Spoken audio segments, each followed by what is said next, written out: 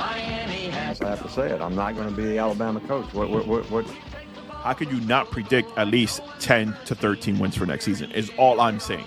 But again, Jesus Christ, 13 wins. I said you want an opportunity to play, and the Jets are giving me an opportunity to play. I'm sorry. I just remember that you compared Gesicki to Kelsey. I'm sorry.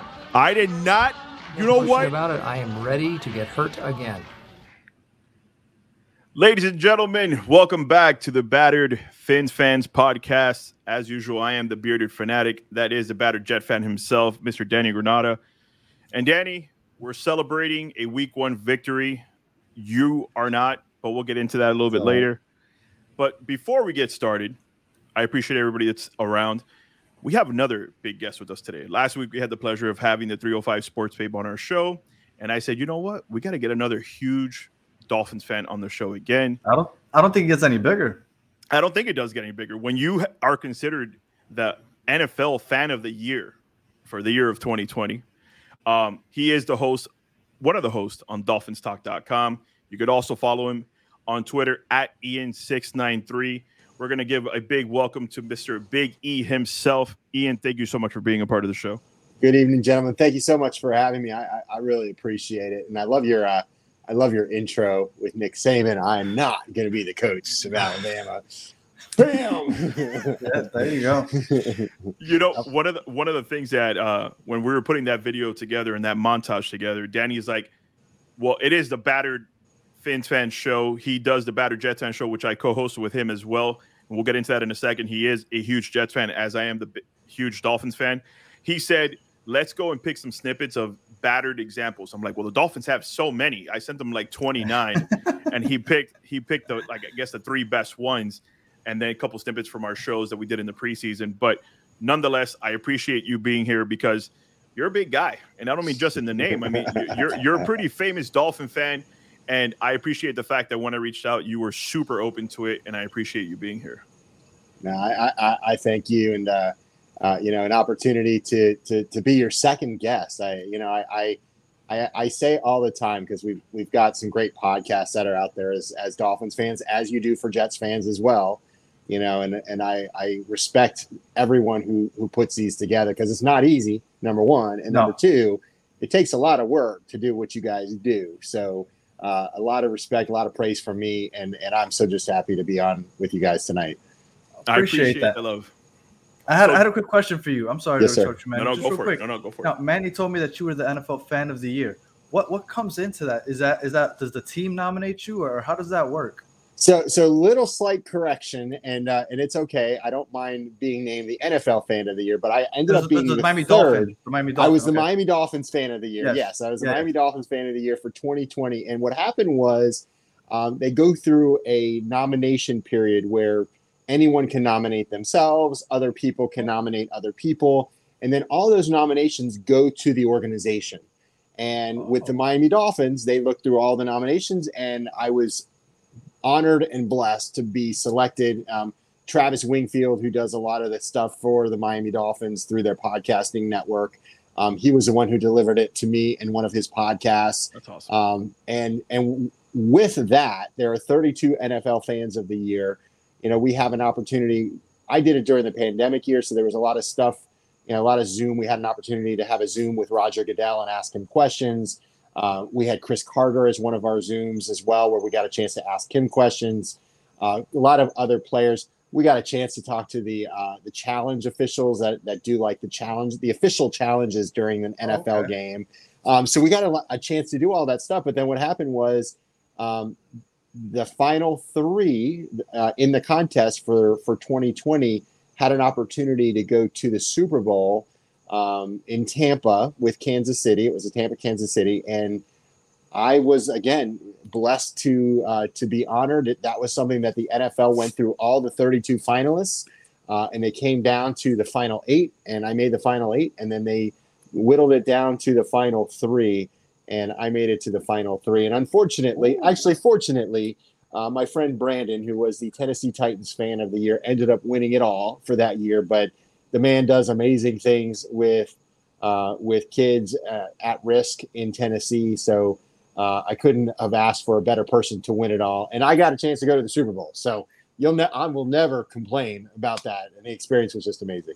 Shout out to Brendan. Yes. That sounds awesome. Okay. Well, congrats on being the top 3. Thank you. So let's get into a little bit of our week 1, Biggie and Danny. Let's recap the Patriots Fins game. And one of the big things that I took away from the game, and we talked about it last week, and I'll just give you a little snippet of last week, Ian. When we were talking with 305 Sports Babe and talking to Danny about it, I said one of the things that I wanted to see come into this game, which I think, if you recall from last season, we won a lot of games, you could say, in spite of Tua, not necessarily because of Tua. And I said one of the big things that I wanted to see come into this game was I wanted to see us win because of him. Now, that's just my selfish view on it, because I'll tell you one thing. I wasn't a fan, to no pun intended, of us drafting Tua at number 5. I always wanted Justin Herbert. Danny could allude to that even before the draft. But as soon as he got drafted, Danny will tell you, I bought my Tua jersey right away because I support who's on my team. But that's the one I think wanted selfishly was I wanted to win. I mean, I wanted him to be the reason we won. Didn't turn out that way. And I guess we'll start there. A win is a win at the end of the day, but I kind of want your thoughts on it. We obviously didn't win because of him, but we also didn't lose the game because of him. The guy did not have any turnovers. Did he miss a few throws? Sure. But he did what he always does. He managed the game very well, and we eventually got the win. And I think that's the way I look at it as well. I'm super happy that we not only won the game, but we won against the stinking Patriots and, an AFC East opponent. Those games are never easy any way you look at it. And the defense was as advertised, I guess you could say. Everyone expected basically the same defense from last year to come out strong with Josh Boyer being the defensive coordinator. And we got exactly what we expected from the defensive side of the ball. On the offense, we've got some new playmakers. And I think when you got the ball in the hands of Tyreek, he made plays. When you got the ball in the hands of Chase Edmonds, he made some additional plays, some additional moves. Same thing with Raheem Mostert, right? And adding Teron Armstead was a difference maker on the offensive line. But I wanted to see more with Tua. And I think we will see more with Tua as each week progresses, because I think this game was the first time you got a chance to see this core offensive unit playing together. All the preseason games when we were up against the Eagles and the Raiders, these guys were not all on the field together. Yep. It was, Tyreek was sitting, Waddle was sitting because he was nursing his leg for a little while there, or Tua didn't play a game. So I think we are seeing a first step, which is let's get the ball into the playmaker's hands. The next step is building Tua's confidence to be able to say, throw it down the field like you did to open up the Philadelphia Eagles game. Let Tyreek make a play on the ball. I mean, he did that once. It was a 50-50 ball. And guess what? Tyreek snatched the ball out of the defender's hand. I don't even think it was 50-50. Tyreek did one hell of a play there because it looked like an interception that he stole away. Yes, for sure. So, but I think that Tua comes from the mindset, or maybe it's Brian Flores that brainwashed him. That was, don't make the riskier throws. Make the throws that you are 90% sure you're going to be able to get a completion. And maybe it's something that he needs to kind of unlearn with Mike McDaniel. And clearly, and this is by and large or by and far, it's not hating on Tua. Not at all. Because I think I'm like you. I really want to see this kid succeed. I love him as a person. He is the quarterback of my team. I don't want to see another person come in and take over for him. I want to see him be successful. And also, I want the fan base to unite for this team. And I think right now he is the player out of anybody on our team that is really creating division, because you've got some people that are saying he can't do it, and you've got some other people that are saying he can do it. So I want to see him be successful. And I think he can be. And I think Mike McDaniel, the way that he motivates people, I think he's going to get inside to his head and say, listen, I'm never going to be upset at you if you throw the ball down the field 40 yards, and then all of a sudden it's an interception, right? Because we're going to go back and we're going to try it again the next time. We need that. Right. Yep. No, go ahead. I was gonna say I appreciate that viewpoint because that's exactly how Danny and I see it. And going to Danny, one of the things we talked about last week was the fact that we have so many people who are either, again, very far left or very far right when it comes to the argument of Tua Tagovailoa. Most of us live right in the middle. We want him to succeed. We want him to be great. You know, we'll take games where he's just a manager, but we also want to see the taking over games from him. It doesn't have to be every game, but we want to see that he's capable of doing that, kind of how he did in college. But Danny, going to you now, a win is a win, right? Well, most definitely. And I think that Biggie brought a great point up where he said Brian Flores, I think, really messed with his confidence because you go from one extreme to the other. His rookie year, he has a semi-bad first half, third quarter, and then Ryan Fitzpatrick comes in as the closer. I've never seen such a thing. And that can't who is going to come into a game confident when they know they're not going to end the game? And then to do it again the next week. And it became like a routine. Like he completely ruined his confidence. If the things that they were saying that he would tell to about how he wished he would have drafted somebody else or he wanted to get Deshaun Watson. Supposedly. Like if those things if those things are true, like you can't expect a young quarterback that's already facing so many questions about his arm strength and whatnot to also have his coach not give him that confidence. You can't expect him to succeed.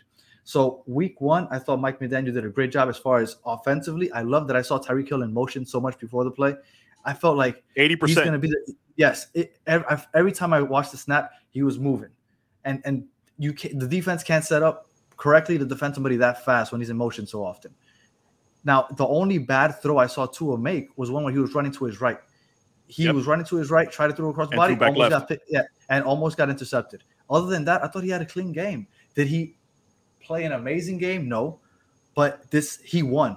He won, and that helps build your confidence. If you're winning, you're beating the Patriots, which aren't the Patriots of old. But if you're beating a division rival, you're building this confidence. I can't imagine that it's going to do anything but help that confidence grow. So definitely a win is a win for sure. All right, sure. and just some of the quick stats. He was 23 of 33, 270. The big one that jumped out at you, his history against the Patriots as far as yards per attempt, 5.6, 5.0, 7.5. This past game, 8.2. Now, granted, having a player with the capability of Cheetah on your team, along with Jalen Waddle, that's going to up those yards per pass attempt. That 55-yard for sure. The rating, 104.4. Again, we're not knocking him. We didn't win because of him, but we also didn't lose the game because of him. So great thing there. The one thing, Ian, and you talked about it on your show, one of the listeners brought this up, and it was a surprise to me. And I get what your co-host said.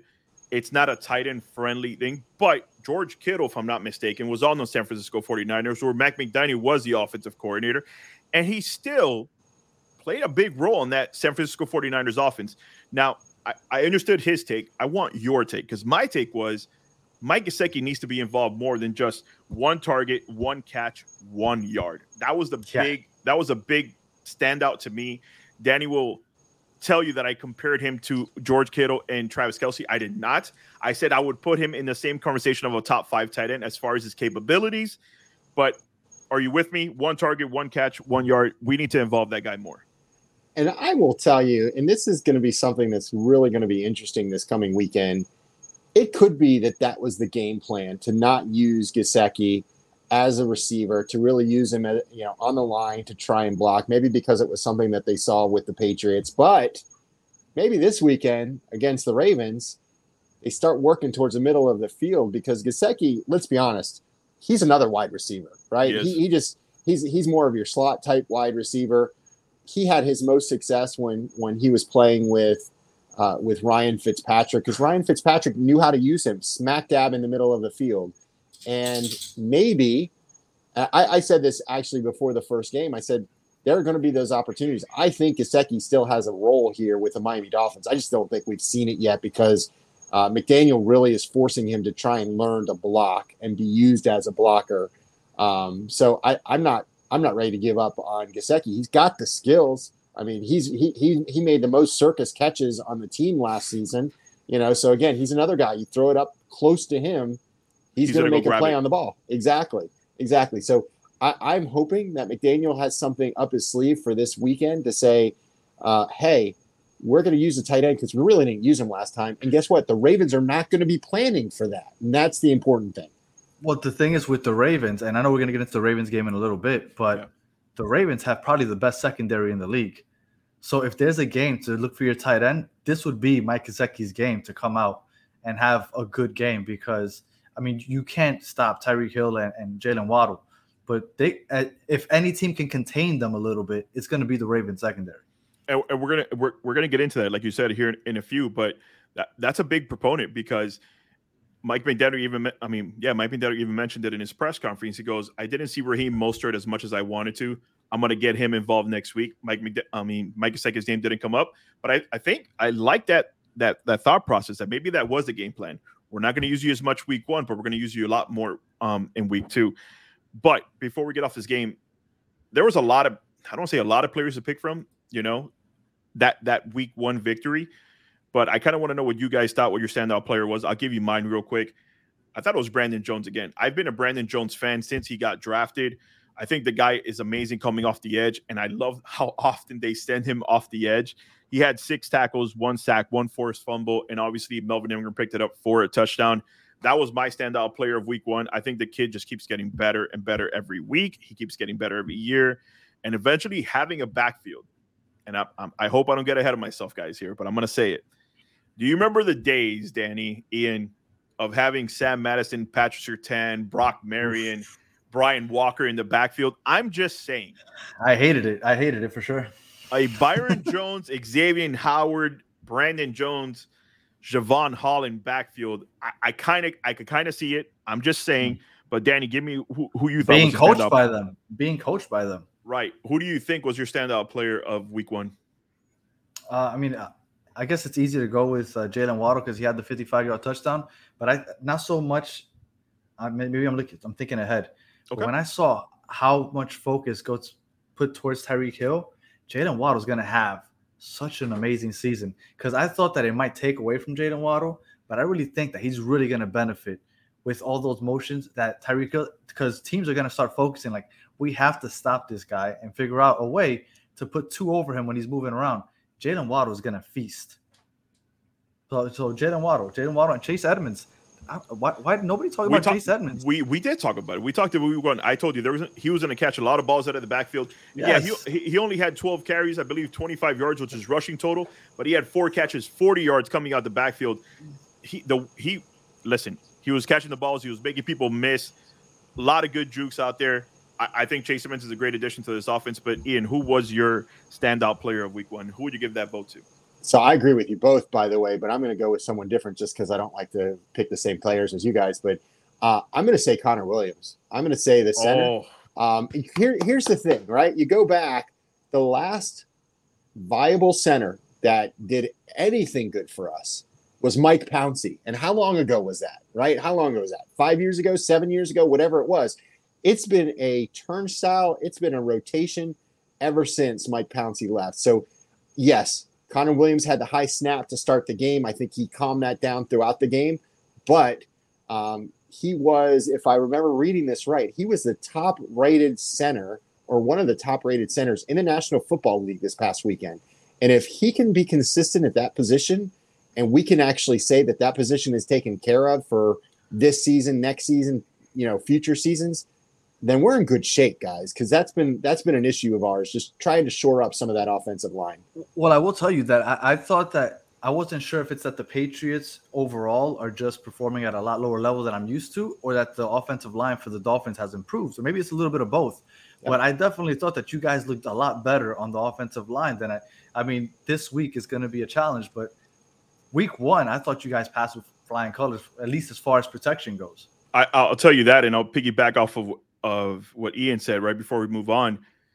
Outside of the first snap of the game, which we all know that went really high. Yeah. Outside of that guy had no other errors. The way he was blocking downfield, the way he was opening up holes, the way he was double teaming nose tackles. I agree, Ian. He was a very good one to pick. But alas, we must move on. And I want to do a quick look back. Last year, Danny called it the blueprint. We're going to look back at week 10, the blueprint of we came into it where, if I'm not mistaken, Ian, at that point, we were 1-7, if I'm not mistaken. NFL Network had, I think, their whole everybody was picking the Baltimore Ravens to come in here and just stomp us. And it was my first night game of that season. Yeah, it was what amazing. A beautiful night. What Right. a beautiful night it was. And I enjoyed it because I said, you know what? I kind of agree with wherever he's coming from that, yeah, we're on the low totem pole, but I've never been a believer. Sense. I've never been a believer of Lamar Jackson the way everyone else has. And that's neither here nor there. But I said, if you make this guy a passer, you could beat him. And I know that I'm not a genius for thinking that. That's just if you watch the game enough, you know that his strong suit is not passing the rock. Make this guy a passer, you could beat him. And you know what? The Dolphins decided to show up that day and said, you know what? We're going to make him a passer. And they zero blitzed the hell out of him.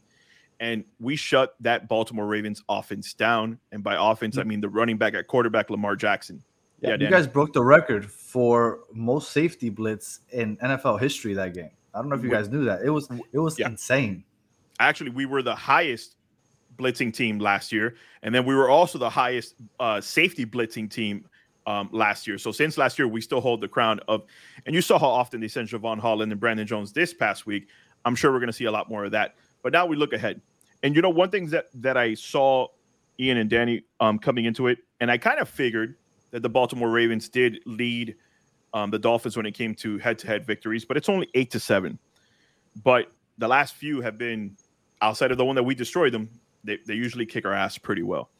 And getting into this, when Tua played last year, we didn't win because of Tua. Again, we won because of the defense. I kind of want to get into it and hear what you guys think. But Danny, I'll start with you. Mm-hmm. Kyle Fuller is out for the year. Ravens corner. Yep. Their other corner, I'm forgetting the name right now. If you Marcus guys get Peters? Is that Humphrey? Yeah. Peters and Marcus, Humphreys, right? Yeah. Marcus Peters is also questionable for the game. When you come into it, again, another situation, and I get our offensive line is banged up, but this is another situation where you could technically take advantage of the Ravens secondary and that defense because their strength is up front. Those front seven are lethal, and they'll get after you. But I kind of want to know what you guys think about this upcoming game. So, Danny, hit me with it. When you're looking ahead, what do you see from this game? Well, first of all, I didn't know that you guys have never won in M&T Bank Stadium over there in Baltimore. So that was news to me. Do I think that makes a big deal? No, but that was interesting. I just watched this Ravens team beat up on my Jets team. Yep, that's why I came to you first.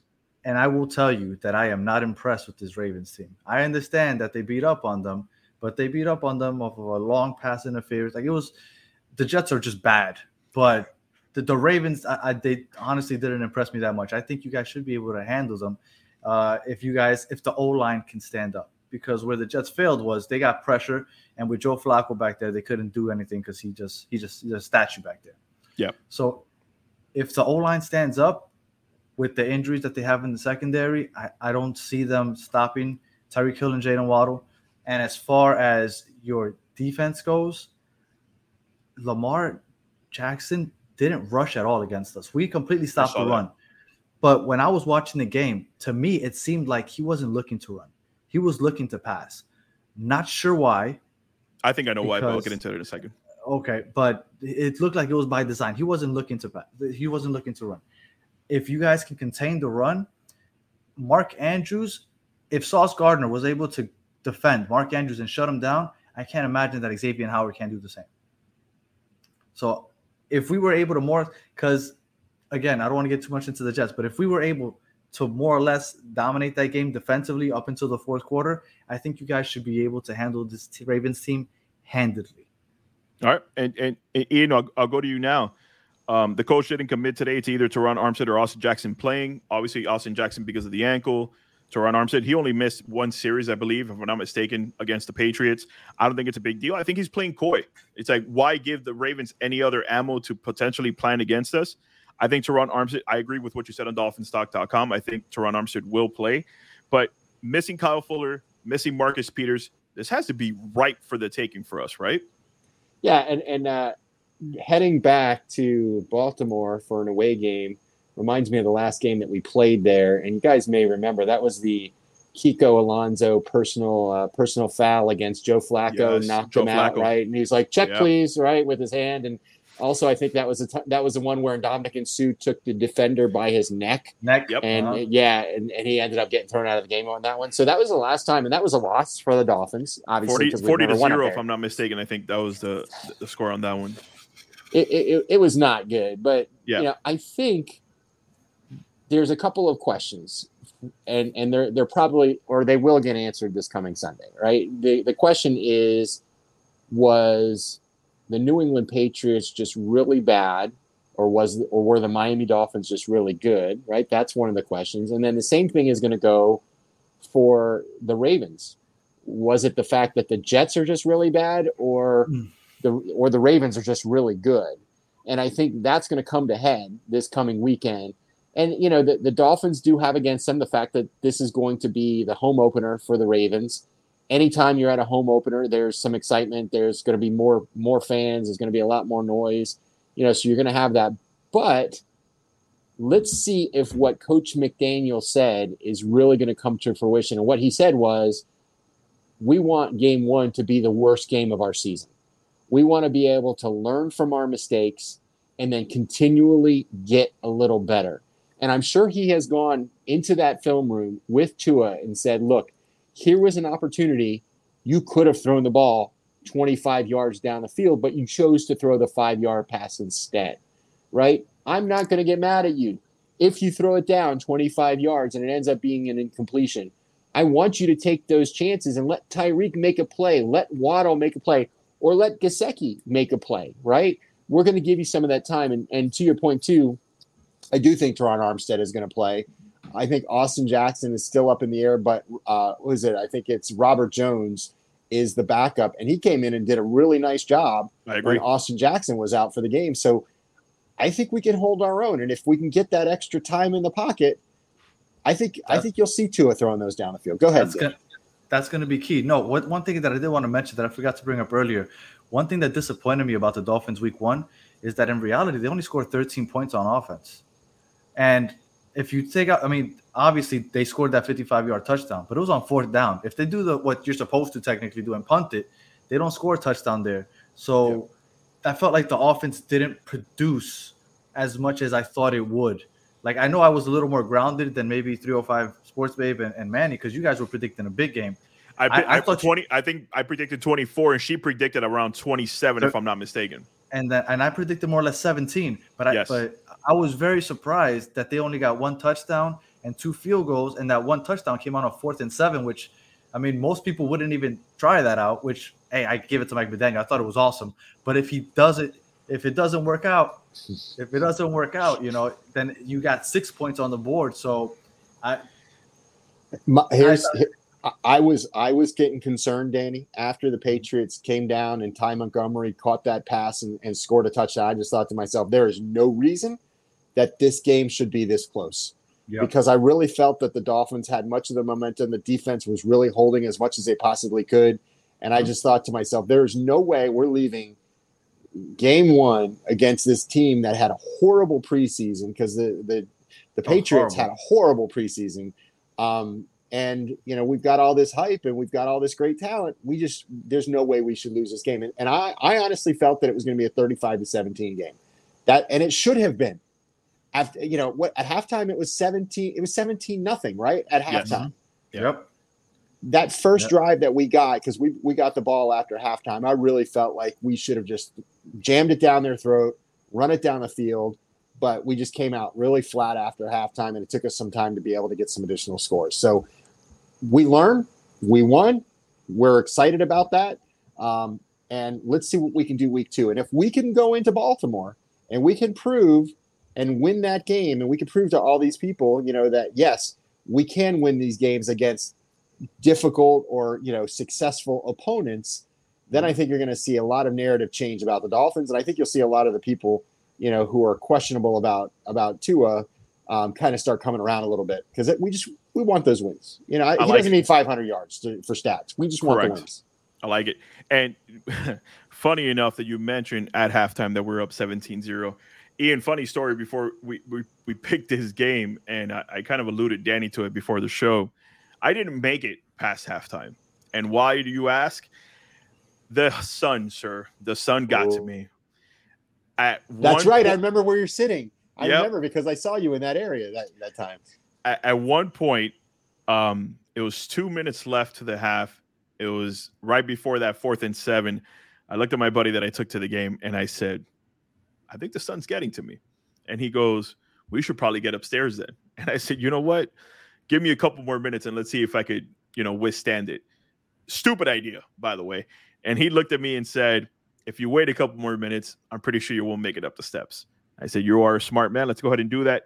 Ian, by the time I got to the top, my whole body cramped up on me, and it was time to leave the stadium. I was severely dehydrated. EMTs had to come check me out. Oh no. Yep.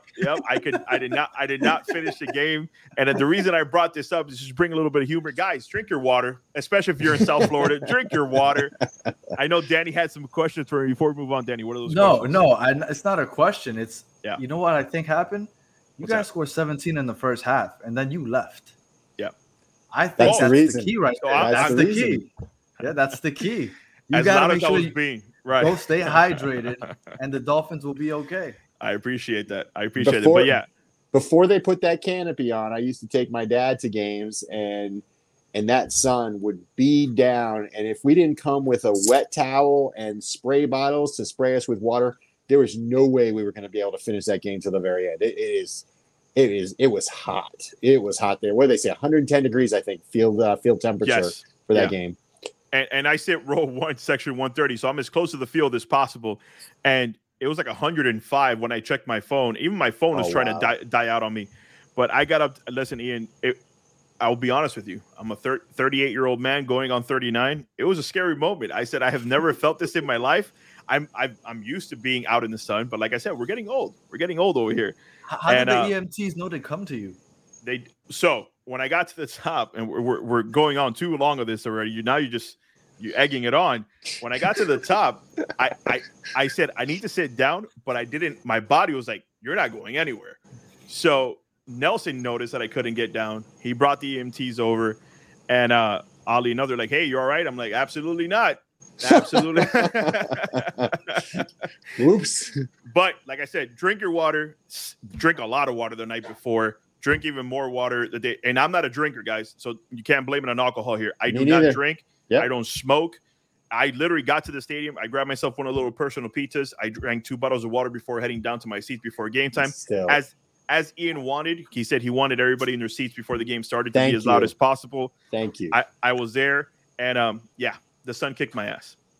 Hey, Ian, I have a question for you because Manny gripes about this all the time. Sure. How I couldn't tell over the TV. Are you guys being quiet when you guys are on offense? I will tell you that this game particularly, I felt like the fans did a better job of being quiet on offense. And I'll tell you, at certain points, there were some people that were starting their, let's go Dolphins chants on offense. And everybody was like trying to shut them up. and I think it worked because they didn't continue. Now, in prior years, someone would start, let's go Dolphin, and then they'd keep it going. Now, also, I think the players had a say in that because you saw the players doing this at a certain points. And I think everybody was like, all right, time to be quiet now. But yeah, the one thing, and I'd say last point before we move on, because Danny brought it up. The one thing I will tell you that in my section 130, where I'm surrounded by nothing but Patriots fans, it's very easy for me to be like, shut the hell up to my Dolphins because there's like a whole 10 in my section. But section 129, where a lot of our friends are 305. Spirit Fingers, Dolph Freaky, and her clan. Oh yeah. They're very good at telling their fans to shut up. But all I hear from the 300s, let's go Dolphin. I'm like, I wish I was up there. But it's because those are casual fans, which is okay. They're casual fans, but they're used to going like, let's say, a Heat game. The Heat are on offense. You're chanting "Let's go Heat" because it doesn't affect the offense. Right. So I think it's an education thing because we really haven't had a good, consistent football team in well over 20 years. Fair enough. So you've got an entire generation of kids, of teenagers, of 20-something-year-olds watching from home. They've never experienced that. They've never seen that before. So they don't know what they're supposed to do. Right. Exactly. So what you're saying, Danny, is stop being mean to the Dolphin fans around me. They probably don't know any better. That's the point you're probably making. Be nice. How am I a Jets fan and I'm nicer to Dolphin fans than you are? Fair enough. Fair enough. Well, Danny, we're approaching that scapegoat where we got a few minutes left. It's time for the Battered Phins fans. Give me your prediction portion of this. And you're right. Last week, I did go high. But it's because I expected much more out of my offense than I guess a lot of us did. A lot of us did expect more out of this offense. But I'm going to give the Ravens way more credit, even though they're potentially down a couple corners, that they have a much better defense than what the New England Patriots have. And when I'm looking at everything, right, when I'm looking at everything, so I'm going to predict that Teron Armstead is going to play. Let's say that we do have another right tackle in place, even though Austin Jackson was getting beat a lot, Ian. And I'll obviously give you a shot here in a second to talk about that. Austin Jackson was getting beat like there's no tomorrow. Tua's main pressure when he had to run for his life was coming from that right side of the ball. It is what it is. ESPN has them as 72% favorites. We're a 3.5 underdog at the moment. Like Danny said, we've never gone to M&T and won up there.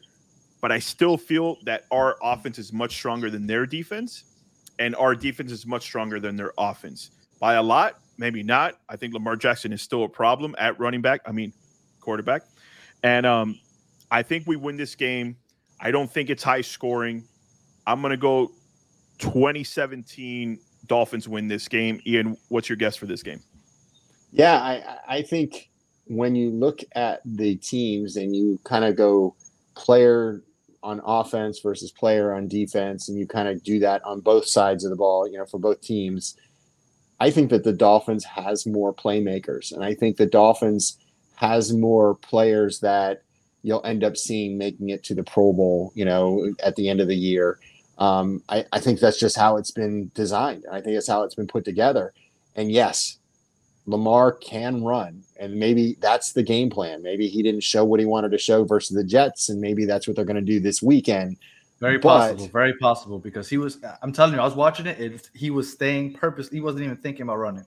But like I said, too, I think the Miami Dolphins are going to have something up their sleeves. I don't think they showed everything last weekend against the Patriots. And I love the designs and the complexity that Mike McDaniel shows with his team, that you really don't know where you're going to go. And what did you say? 70% of the plays, there was some movement, 80% of the plays. Tyreek Hill's offensive snap, 80% of them were with motion. So you don't know what's going to happen with the ball, and you have to pay attention to Tyreek, or else he can run it to the house. So I also agree, though, that I don't think this is going to be a high scoring game. Now it could be, and we're just totally off. But I'm calling it Dolphins 24 and the Ravens 21. I think we're going to get our first victory there, and I think we're going to come home and we're going to be going up against the 2-0 Bills team at home in Miami, 95, 100-degree weather. Drink your water. Man, that would be insane. We've got some payback against these Bills. So that'll be the biggest game in a while. Yeah. And Danny, before you give me your prediction, I don't think it's had anything to do with what you're going to give me, but just to give you some feedback. The Miami Dolphins this previous week jumped to number 11 in the power rankings. Their next three opponents, number 6, number 1, number 7. Before the season started, Ravens are number 6? Yes. Before the season started, yeah, I get it. Before the season started, I said our best case scenario, I assumed, our best case scenario is we come out of this 2-2. And I told you, I think the losses were going to come. I thought the losses were going to come for sure against the Bills. And I thought if we're going to lose, it's going to be on a short week against the Bengals. I thought we'd start the season 2-0 just because I didn't believe in the Patriots, and I don't believe I believe more in the Baltimore Ravens than I do the New England Patriots, but I think we're still in a better position than the Baltimore Ravens are. So I know it's not going to do a lot, but we have to win one of these next 3 against a number 6, number 1, and number 7 power ranked teams. What do you think going into this weekend for us? No, I think you guys also win. Your strength is your cornerbacks, but Lamar Jackson doesn't have the arms to throw out there. So he throws down the middle more than anything, and he'll throw deep. And because you guys might go 0 blitz again like you did last time, I mean, what you have to do is you have to get Xavier Howard and put him on Mark Andrews. So as long as you stop that tight end, you guys are a lot better than the Jets are in the secondary. And we just had some miscommunication back there with some guys who are just running free. I can't see you guys doing that. I can't imagine Lamar Jackson putting up a lot of points on you guys. I think you guys You don't see another. You don't see another. I think you guys get it. I think you guys get in the end zone. Oh, wait. If your offensive line holds up, I see you guys getting in the end zone 3 times. I think you guys win 21-10. I like that. And you're saying that Lamar Jackson won't have another 3 touchdown performance day like he did against the Baltimore Ravens, all through the air, by the way, Ian. 3 touchdowns all through the air against his New York Jets. And when we talk Jets, I will explain to you what exactly happened there and why it was not impressive. Well, no, that makes sense. And I have the Dolphins going 3-1 the first 4 games of the season. By the way, I'm very high on the. And again, it's all about the talented players that we have. And you know, somebody we haven't talked about at all is it Darth Cater Kahoo? The undrafted Darth Kahoo, undrafted free agent. You know, he comes in because Byron Jones is out for the first 4 weeks, and the kid goes out there and makes a name for himself. Yes, and now you got him, you got Javon, you got Xavier Howard, you got Brandon Jones, who has obviously proven to also take another step in the right direction. We've got a very viable defense, and I'm calling it that I think we'll be a top 5 defense when all is said and done by the end of the year. I'm not 100% sure, so if I'm wrong, don't come for me. I believe he's from Texas A&M Central, if I'm not mistaken, is the college that he's out from. Danny's like, who is this guy? Don't worry about it. I'll fill you in when we're off the show. But Ian, again, from the bottom of my heart, it was a pleasure having you on. I look forward to potentially having you on in the future. If you ever need a fluffy bearded guy to talk on your show, I'd be more than happy to join you as well. Or an impartial Jets fan. But ladies and gentlemen, make sure you follow him at Ian693, the Big E, Miami Dolphins fan of the year. It was a pleasure having you. This is the Battered Phins podcast show. We are Battered Fans, and we will see you next week on episode 3. Fins up. Fins up, everybody. I can't do it. Sorry.